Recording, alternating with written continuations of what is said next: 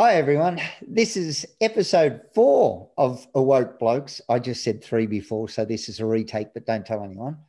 I'm Michael Ray, all the way from Australia, with Reham Nasser, all the way from... Not so sunny UK. And tonight on episode 4, we're going to be talking about toxic masculinity and why I'm not a fan of the phrase. I'm definitely not a fan of the behavior that's associated with it, but I think we have a problem with referring to it as toxic masculinity. So hopefully you'll listen along, and we would love your feedback and opinion.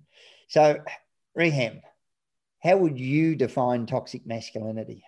Well, I think it's a really triggered word. And it's a catchphrase now more than ever for any behavior that is deemed by society as not being masculine enough and having hints of uh, toxicity, which would be any negativity that would impact a man's other people's perception of a man's um, a masculine nature or ability to function as man enough.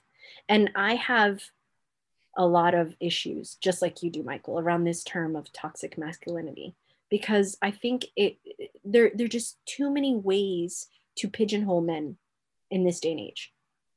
And it's not about pigeonholing. It's not about, categorizing or labeling or limiting or criticizing.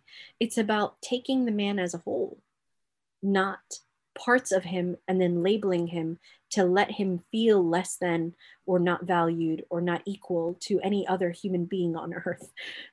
That's why I have an issue with the topic and the title of toxic masculinity. How would you define it, Michael? Um, my problem with using the term toxic masculinity, it's just another box to put men in who are struggling because they've been already put in a box. So we have good masculinity and bad masculinity, and then men are trying to struggle with it. So can a transgender person who has transitioned to or from a male be masculine? Can a homosexual man be masculine? Can a heterosexual man be masculine? So to me, anything that any man does is masculine. So the toxic part of it comes down to behavior, not the gender. Let's not assign a gender to the behavior. Let's assign there's, excuse the language, but there's too much shitty behavior that is just dumped in. Well, that's toxic masculinity. No, that's a deficiency in the man's character and values. And if we saw the same behavior in a female, then it still, we can 100% with certainty say that is poor behavior, regardless of the gender. Absolutely. I think the problem we have with it, because it's misunderstood, when I speak to young men, adolescents, your 16, 17-year-old boys, a lot of what is thrown into the pile of toxic masculinity, they actually see as hyper masculinity. So the wanting to sleep with as many girls, wanting to degrade girls or diminish their value, wanting to judge girls on their appearance and things like that. Blokes drinking a lot, men wanting to be rough and tumble in sports. All of that gets put down to even male bravado gets put into toxic masculinity, where if we look at perform masculinity, bravery, heroics, acquisition of skill, following a set of rules, all of those are brilliant traits if the values are there underlying it. So if I'm brave enough to not care about being judged by my friends when I say I'm scared, if I'm brave enough to say to my mates, I think I'm gay, if I'm brave enough to say to my mates, I'm really depressed and I need help, that's bravery. That's a wonderful skill. So we need to reframe it.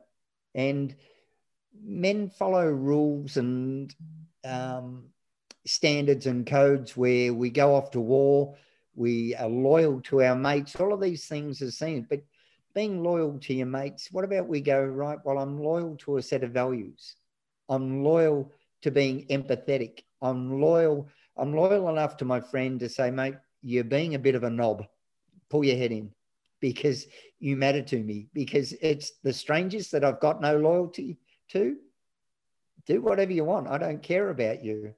But then we have the confusion where the flip side, where we have this outdated gender role of men as heroes. Why didn't you stick up for her?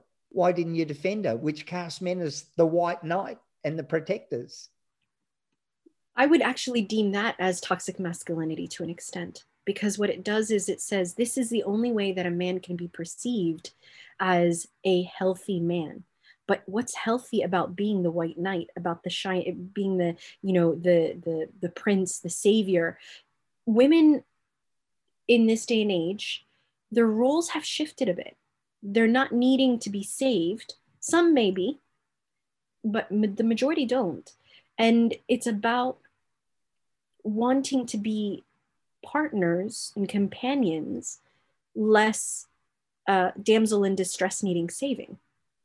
And so one of the concerns that a lot of my male clients have shared is feeling like they can never reach that caliber of hero, and then feeling less than immediately each time they fail, which adds to their sense of rejection, which adds to their sense of lack of self-worth, which puts up the masks again that they were trying to avoid putting on because they wanted to be true and genuine to themselves and their commitments, like you were talking about, their code of conduct, you know, their integrity and loyalty to those set of values that are core to who they are.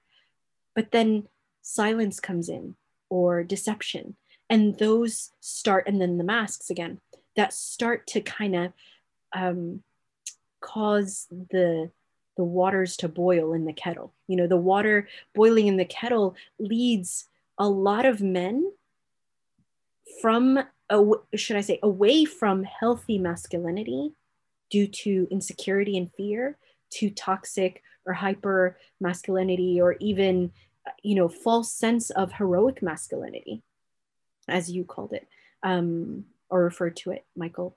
And what happens is it creates a loss of identity for a lot of men. And what they then do is take on whatever character that best fits the moment. And they're turned off or tuned out from being themselves. And that's what's scary, because that's where mental health and mental unwellness or ill health starts to creep in. And that's where they get into dangerous water. So like you were saying, bravery and courage are so essential to know who we are in moments of difficulty, when we're at a crossroads or in a crisis or in conflict.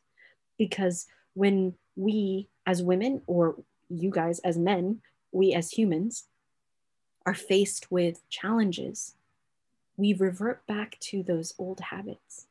And those old habits, if we haven't worked on them, they trigger that toxicity. They trigger that hypermasculinity. They trigger that heroic, you know, toxic masculinity approach.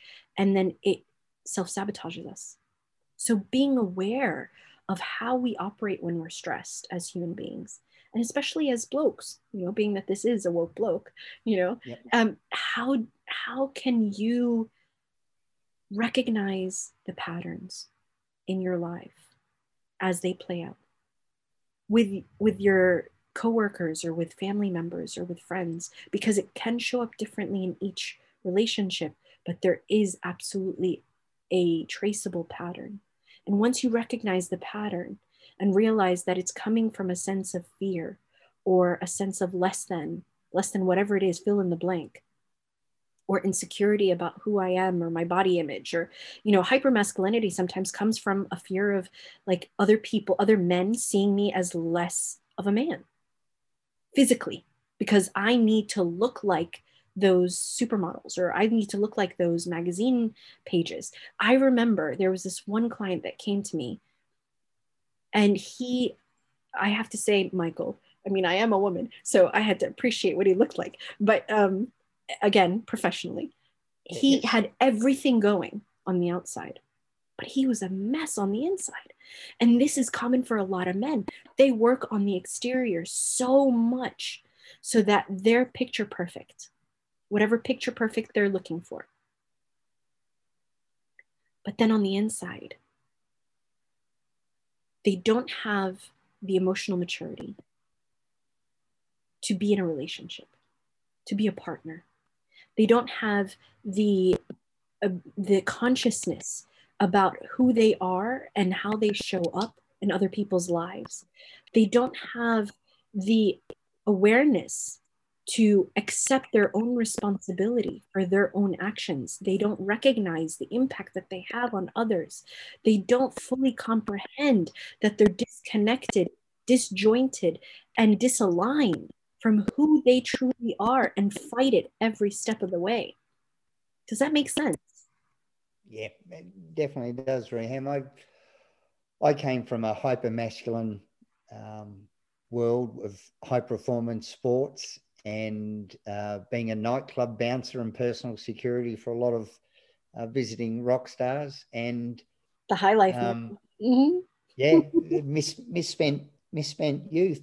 But eventually there was an awakening. But we've got to realize when we tar all of men with a big brush, it's intellectually lazy, and we need to call out the behavior. It's the same with,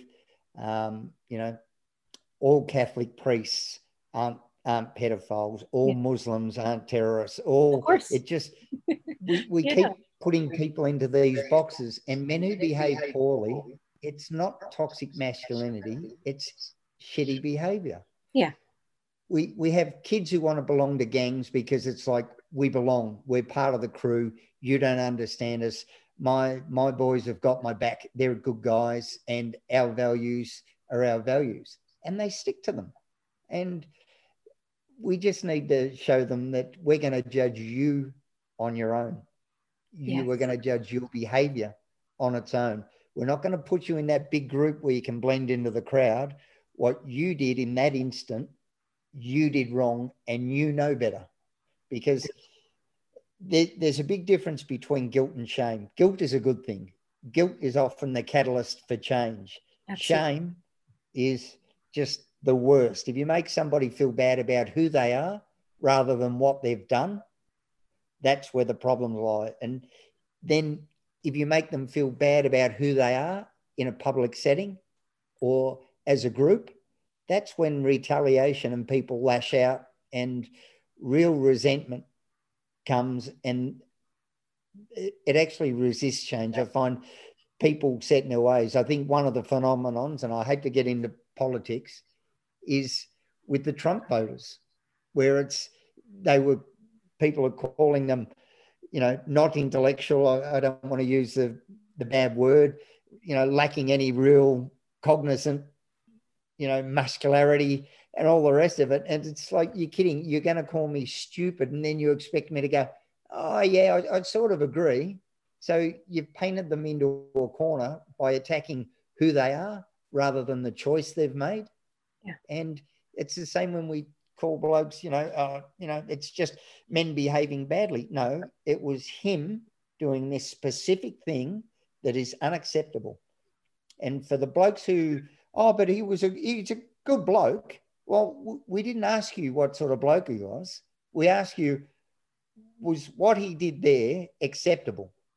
So you don't have to say, yeah, no, he was a great bloke and, whatever. No, don't diminish what he's done. Yeah. You only need to say, I can't believe this doesn't happen in sporting codes.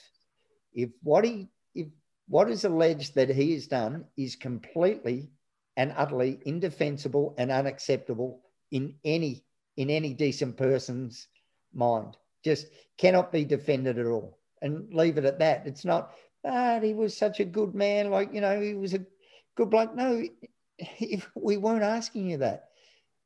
If he raised his hand to a woman, to a man, to a child or something like that, we don't want a character reference. So, don't by defending him, you know, you're not condemning what he's done. So it loses a lot of it there as well. But we need to hold individuals to account and not complete genders. I agree 100%. And that's, I think, where the difficulty lies sometimes, because what's happening now in societal norms is when a man does something, like, for example, in the past 10 years, when a man sexually harasses a woman, and that we do not condone, I need to be absolutely clear, nor a woman sexually harassing a man, and that does happen. When a man sexually harasses a woman, then he automatically is, oh, you're from them, and all men are dogs. Yep. But that's not true. Just like all women are not bitches, for example. And yes, I said that. There are so many different ways to perceive a human being. And one of the principles in the field of conflict resolution is you separate the person from the behavior. Just like you're saying, this is based on character and conduct. That's why men have a code of conduct. Men that are exhibiting healthy masculinity live by this code of conduct that you beautifully illustrated in, you know, with great descriptors, Michael. Like, for example, they have this sense of honor. They have this sense of dignity. They talk about things with integrity. They, you know, they have a set of values. You know, they're brave. They follow the rules. And I don't mean like, you know, somebody that doesn't know how to question the rules, because sometimes the rules need to be questioned. But they have this skill set of understanding where they belong as a follower, but also can be a leader in their own right. These codes of conduct are so essential to give a man his internal GPS. That's it. If he can see his internal GPS, his own identity laid out through his internal GPS telling him, okay, due north is this way, you're off course, you're off kilter, you're going to go into a wall or up a tree, turn right, turn left. That's what keeps a man or a woman, any human being, on that straight and narrow. And that straight and narrow is not a bad thing. It just means it's a healthy way to operate based on the core values and the core beliefs and the core principles, i.e., the code of conduct that you have determined for yourself, not has been determined by others for you, not has been, you know, like you were saying, shame and guilt, shamed upon you, like to uphold and to live by, but ones that you have consciously and actively, through your power of choice, which is a superpower, I must say, for any human being, decided these are true for me. And if you want, as an audience member, as a listener to our podcast, want ideas on how to do this, contact us. And we'll dig in, and go deep on how you can do that. Because I know Michael and I do this for a living. So we can go deeper and further into how you can explore what your core values are, what your core beliefs are, what your core principles are, so that you can create this code of conduct for you as a man. Yep. The need to belong is evolutionary. If to survive, we've got to have our tribe. We're better off together. So a lot of the times we don't want to be othered. We don't want to put our hand up. A lot of the times we don't admit that we're different, and we try to fit in. But this tribalism does great harm to organisations. We see it a lot in political parties when somebody's actually done something wrong and they're defended to the hilt. No, and they downplay it and all the rest of it. What they do then is they throw the credibility of the entire tribe into the gutter. Whereas if they had have gone, hey, come here, you knew the rules, you knew what was expected, and what you've done doesn't fit with our creed and our values, so you're out, you're gone.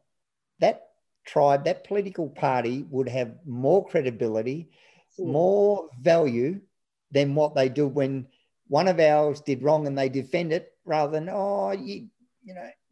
it's guilt by association, where they just threw them out and said, mate, we've got to save the group by sacrificing you, but you made the choice to sacrifice yourself when you did that. What you've done is indefensible. It doesn't fit in with our constitution. So I'm sorry, but you're out. And the same with the church when they've protected the priests and things like that. And that's what, so I'm sorry, you can't belong in a position of power. Kick them out the back door and let them back in the front door to seek their redemption. Exactly. I mean, the Me Too movement would not have happened had Hollywood, for example, not actively stopped it from the beginning. Yep. From the beginning. And I mean for women and men. The Me Too movement was very popular about the impact on women, but there was an impact on men too that were, trying to come up and rise up to be actors or different roles in the acting world. But the thing is, if one person stood up, and that one person, exactly like you're saying, Michael, is part of a team or a tribe, they'll hold each other accountable and they won't let that behavior happen. I'll give you a simple example. I know one of my clients one time was about to enter a strip club with his pals, and he basically said, "I'm not going in." And they were like, "Why are you being a buzzkill? Come on, we're all going in. We're going to have a good time." And he's like, "I have a sister. And my sister could be potentially one of those girls." Not that she was, but he's saying the concept was, I respect women more than to promote and condone me going in there. So that's my code of conduct. And 2 of them left and 2 of them stayed with him. And for them, that was such a pivotal moment because they were like, why are you taking this so seriously? Why are you making this such a big issue? It's just women. We're getting entertained. We're good. But for him, it was a concept. It was a principle that he lived by. It was a form of integrity. And that same gentleman also stood up for a coworker who was being hit on by her boss. So it translates into every aspect of your being when you have that use of your power of choice. Make those decisions and you stand up and you call people to account, because not because they don't fulfill your principles, but because they don't fulfill the codes of conduct for society as well. So when you see a friend at a bar or a pub, for example, and he's checking out a girl's bum, I'll be politically correct here, and he slaps her and you don't call him on it, you're promoting it. That's it. The standards you walk past are the standards that you promote. So it's just, we're all trying to, when men aren't initiated or mentored into manhood, they wander around lost. And so they think, right, well, this is how I think it must be to be a man, so I'm going to be that. So I'm going to drink more than my mates. So I'm going to sleep with more women than my mates, because that's what's being a man is. When a man is, it's about the internal stuff. It's about the values and the principles that you hold true and being loyal to that, because we're all trying to belong to that tribe. We're all trying to belong to that tribe. We're all trying to belong to that tribe. And no one actually knows who the person next to them is. Yeah. And whereas if you're just yourself, you find the right people. You find your own tribe. It may take some time, and that's okay. Think of it as high school or secondary school around in the world. I know it's called something different, but everybody goes through that initiation process. And you get to decide for yourself. Yet, yes, at a younger age where we're impressionable, peer pressure does impact us and we want to be popular or seen as normal, whatever normal may be. That's an initiation process. And if we're able to get through that process in our adulthood, if we weren't able to do it as a teenager, then you're reparenting yourself. You're reconnecting who you thought you wanted to be to who you are now. And there's something so profoundly amazing about being in sync with yourself. Because when we're in sync with ourselves from a masculine or from a healthy feminine or masculine perspective, then you're coming from a space of groundedness. You know how to interact, not react. You know how to respond, not initiate or instigate. You know how to be who you are and take accountability and responsibility for your actions, and know when to make decisions and when to avoid getting yourself in a position where you have to make a difficult decision. Yeah. Those are the challenges of being wise. And wisdom comes from knowing thyself. When we know ourselves, when we do that work, when we really investigate, I'll tell my clients, wake up in the morning and tell me, why is it that you wake up and do X, Y, and Z? Why do you do it? Do you do it because somebody told you to do it, you were taught to do it, or did you choose to do it? And you want to be conscious of what you do in your life so that you're doing it for the right reasons. You're not doing it because somebody told you to do it, or you're carrying the weight of the shame of, if you don't do it, remember the tooth fairy's gonna something or other. I don't know. There are many stories around that. Why are you consciously doing what you're doing in your life? And if they're not serving you, those behaviors, replace them, rewrite them, or find new ones. Yep. That's what I try and say to guys. If you want to be invulnerable, if you want to be bulletproof, accept that you're not. A lot of the times, I forget who it was that said, not everything that is faced can be changed, but nothing can be changed if it's not faced. So I love that. Yeah. Can you say that again? No, say that again, because that's powerful, Michael. Please. Yeah, not mine. Someone else said it. I can't remember. That's okay. But not everything that is faced can be changed, but nothing can be changed if it's not faced. Absolutely. So you've got to step up. But it's okay to go, you know what? I have the imposter syndrome all the time. Sometimes I'm up speaking in front of so many people, and it's just, I don't have this qualification. I don't have that. Gee, I'm speaking about the time that I was crying, or the time that I was scared going through treatment, all the thing. And I'm fine with that. The fact that we attach shame and judgment and value to certain feelings rather than just going, they are as they are. I am as I am. Accept me and be authentic. Some people's biggest fear is to be seen nude, and they're just body parts. We all have them. We all have these. We're all a bit crazy. Everyone around us is struggling with something. Once you accept it, that it's just the way I am.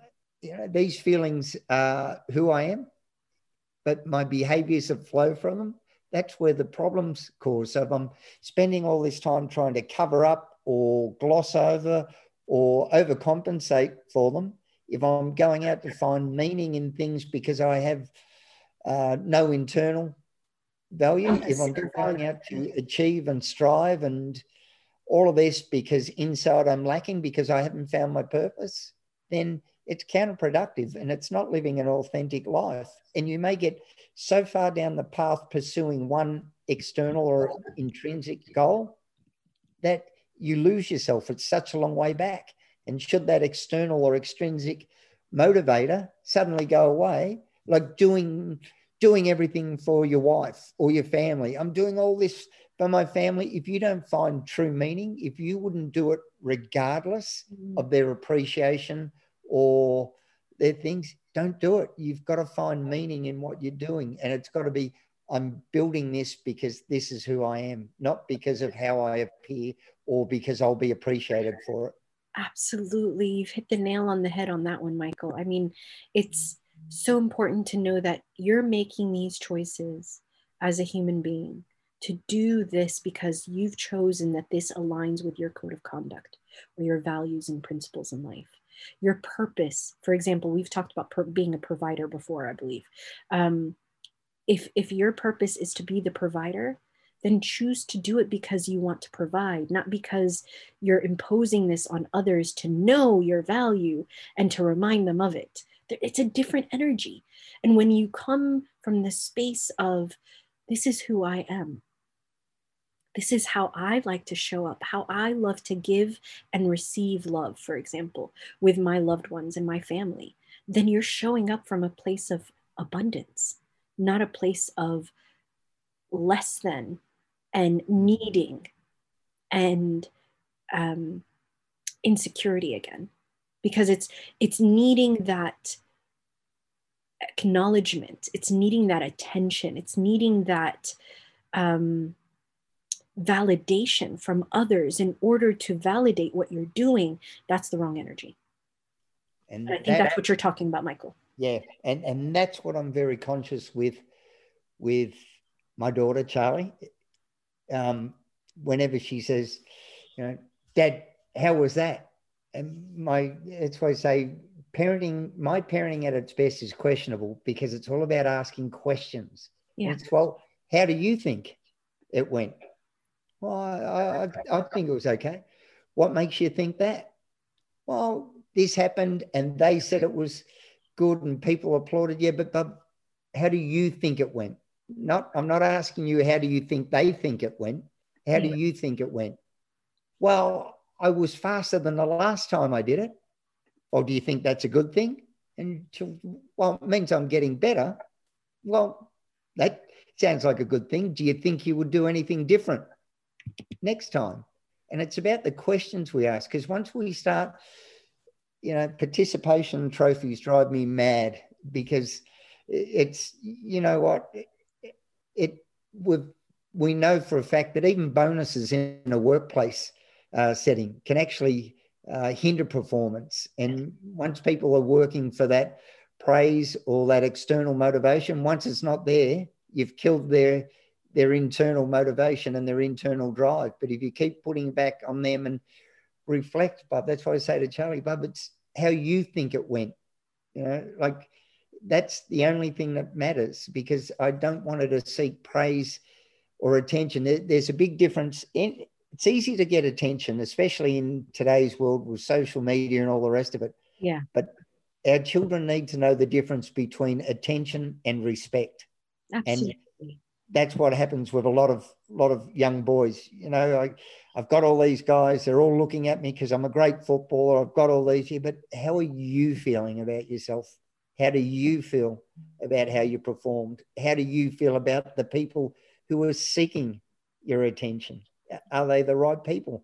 Does their opinion matter? And if so, why?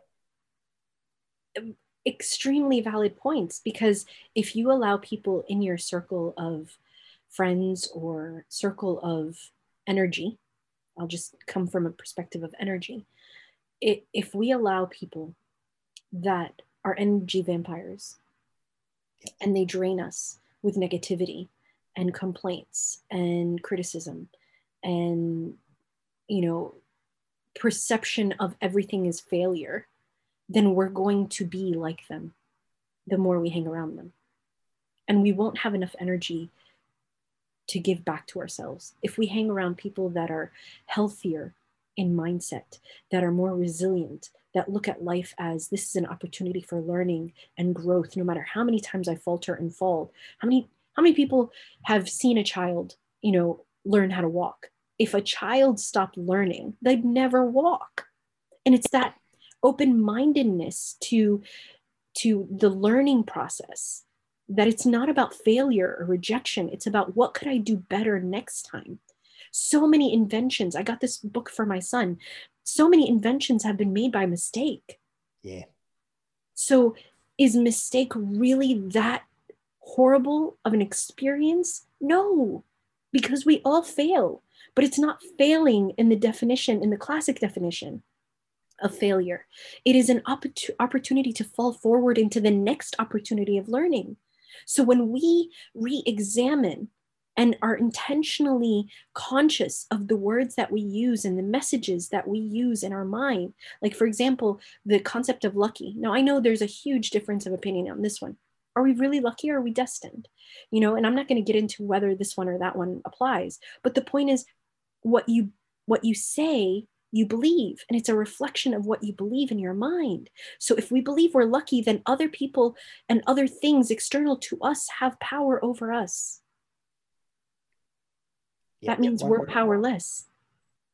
100%. And it's all about attitude. And that's why I say, difficult is a fact, hard is an opinion.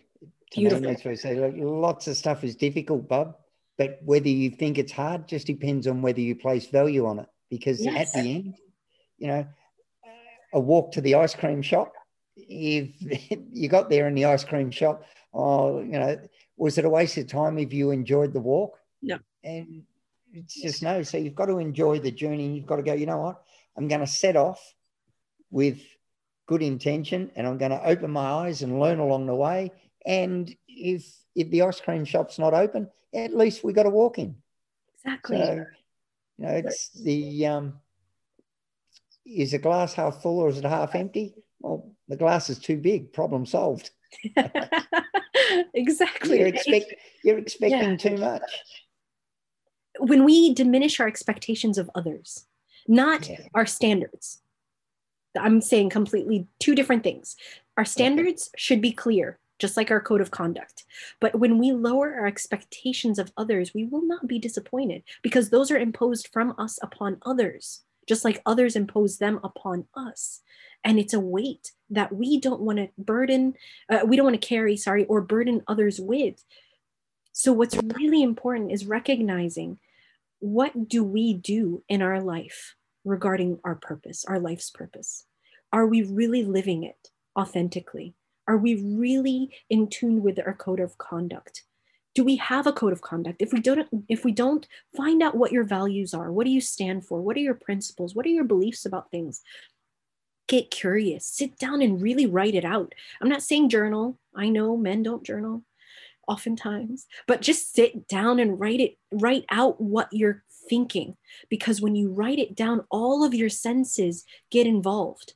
All of your senses participate. And what happens is the thoughts, the beliefs, the principles go from your subconscious to your conscious mind. And that's where you can start to be aware of them. You can start to be aware of those patterns. So sit down, write down what your principles are in life. What do you live by? What are those concepts of values? I should just call them values for now. Values and beliefs that you live by. And why do you live by them? You have to be able to justify them. If you can justify them, then you can live by them. If you can't justify them, then they're not yours. And how are they serving you? Exactly. And how are they serving you? So once you've got that and you're underway as far as getting your code of conduct, then define what your blueprint as a man looks like. And that is our next step, hopefully, on our journey, Michael, to discuss that. But just know, if I can leave everyone with one thought, and Michael, it'll be your turn to dip into your tip or your takeaway moment, if you have one that you'd like to share. We encounter, notice I say we encounter, I didn't say life hits us with. We encounter bumps in the road. Sometimes they're boulders, sometimes they're potholes, sometimes they're sinkholes, but we get to choose how to perceive them. Like you said, Michael, the glass is big and it's not even an issue, or all I can see is the emptiness in that cup.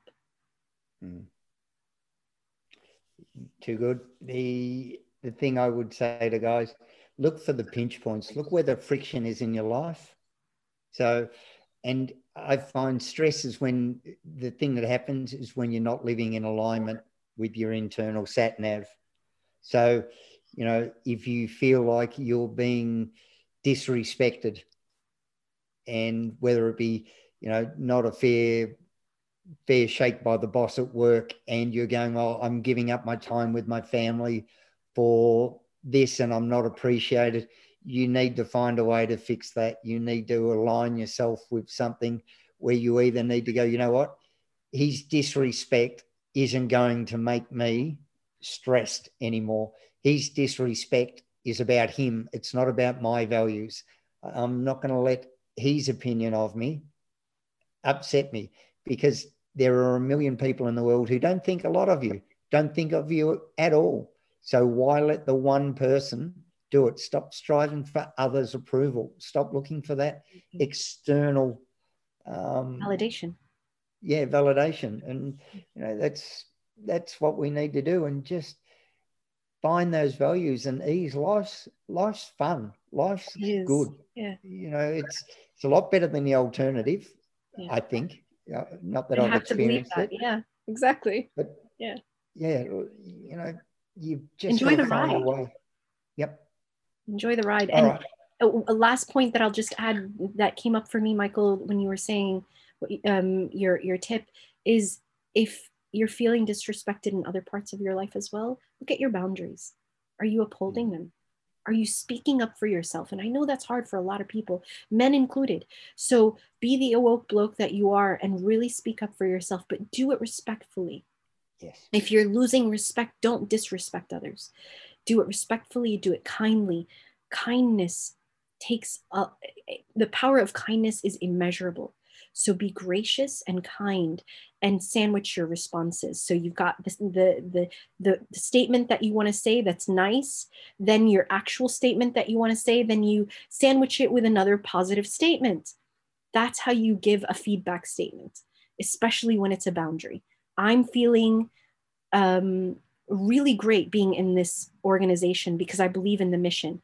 I do feel that my position in this organization is being challenged because I'm not feeling respected in this way. But I would love, forget the but, sorry, that's my fault. And because but negates everything else.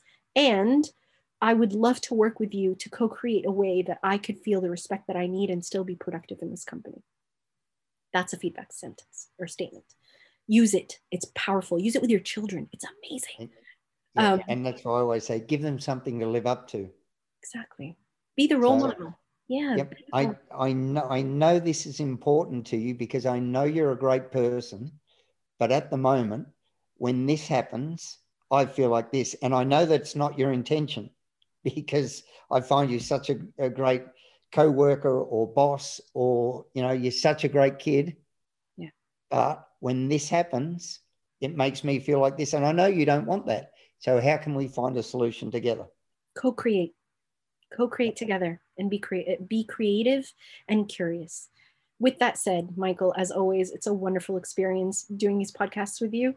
We want to remind our audience members and our listeners that these are conversation starters with blokes, their children, and the women that support them. It's about many men and many conversations that they can have to engage and to connect and to be their true selves.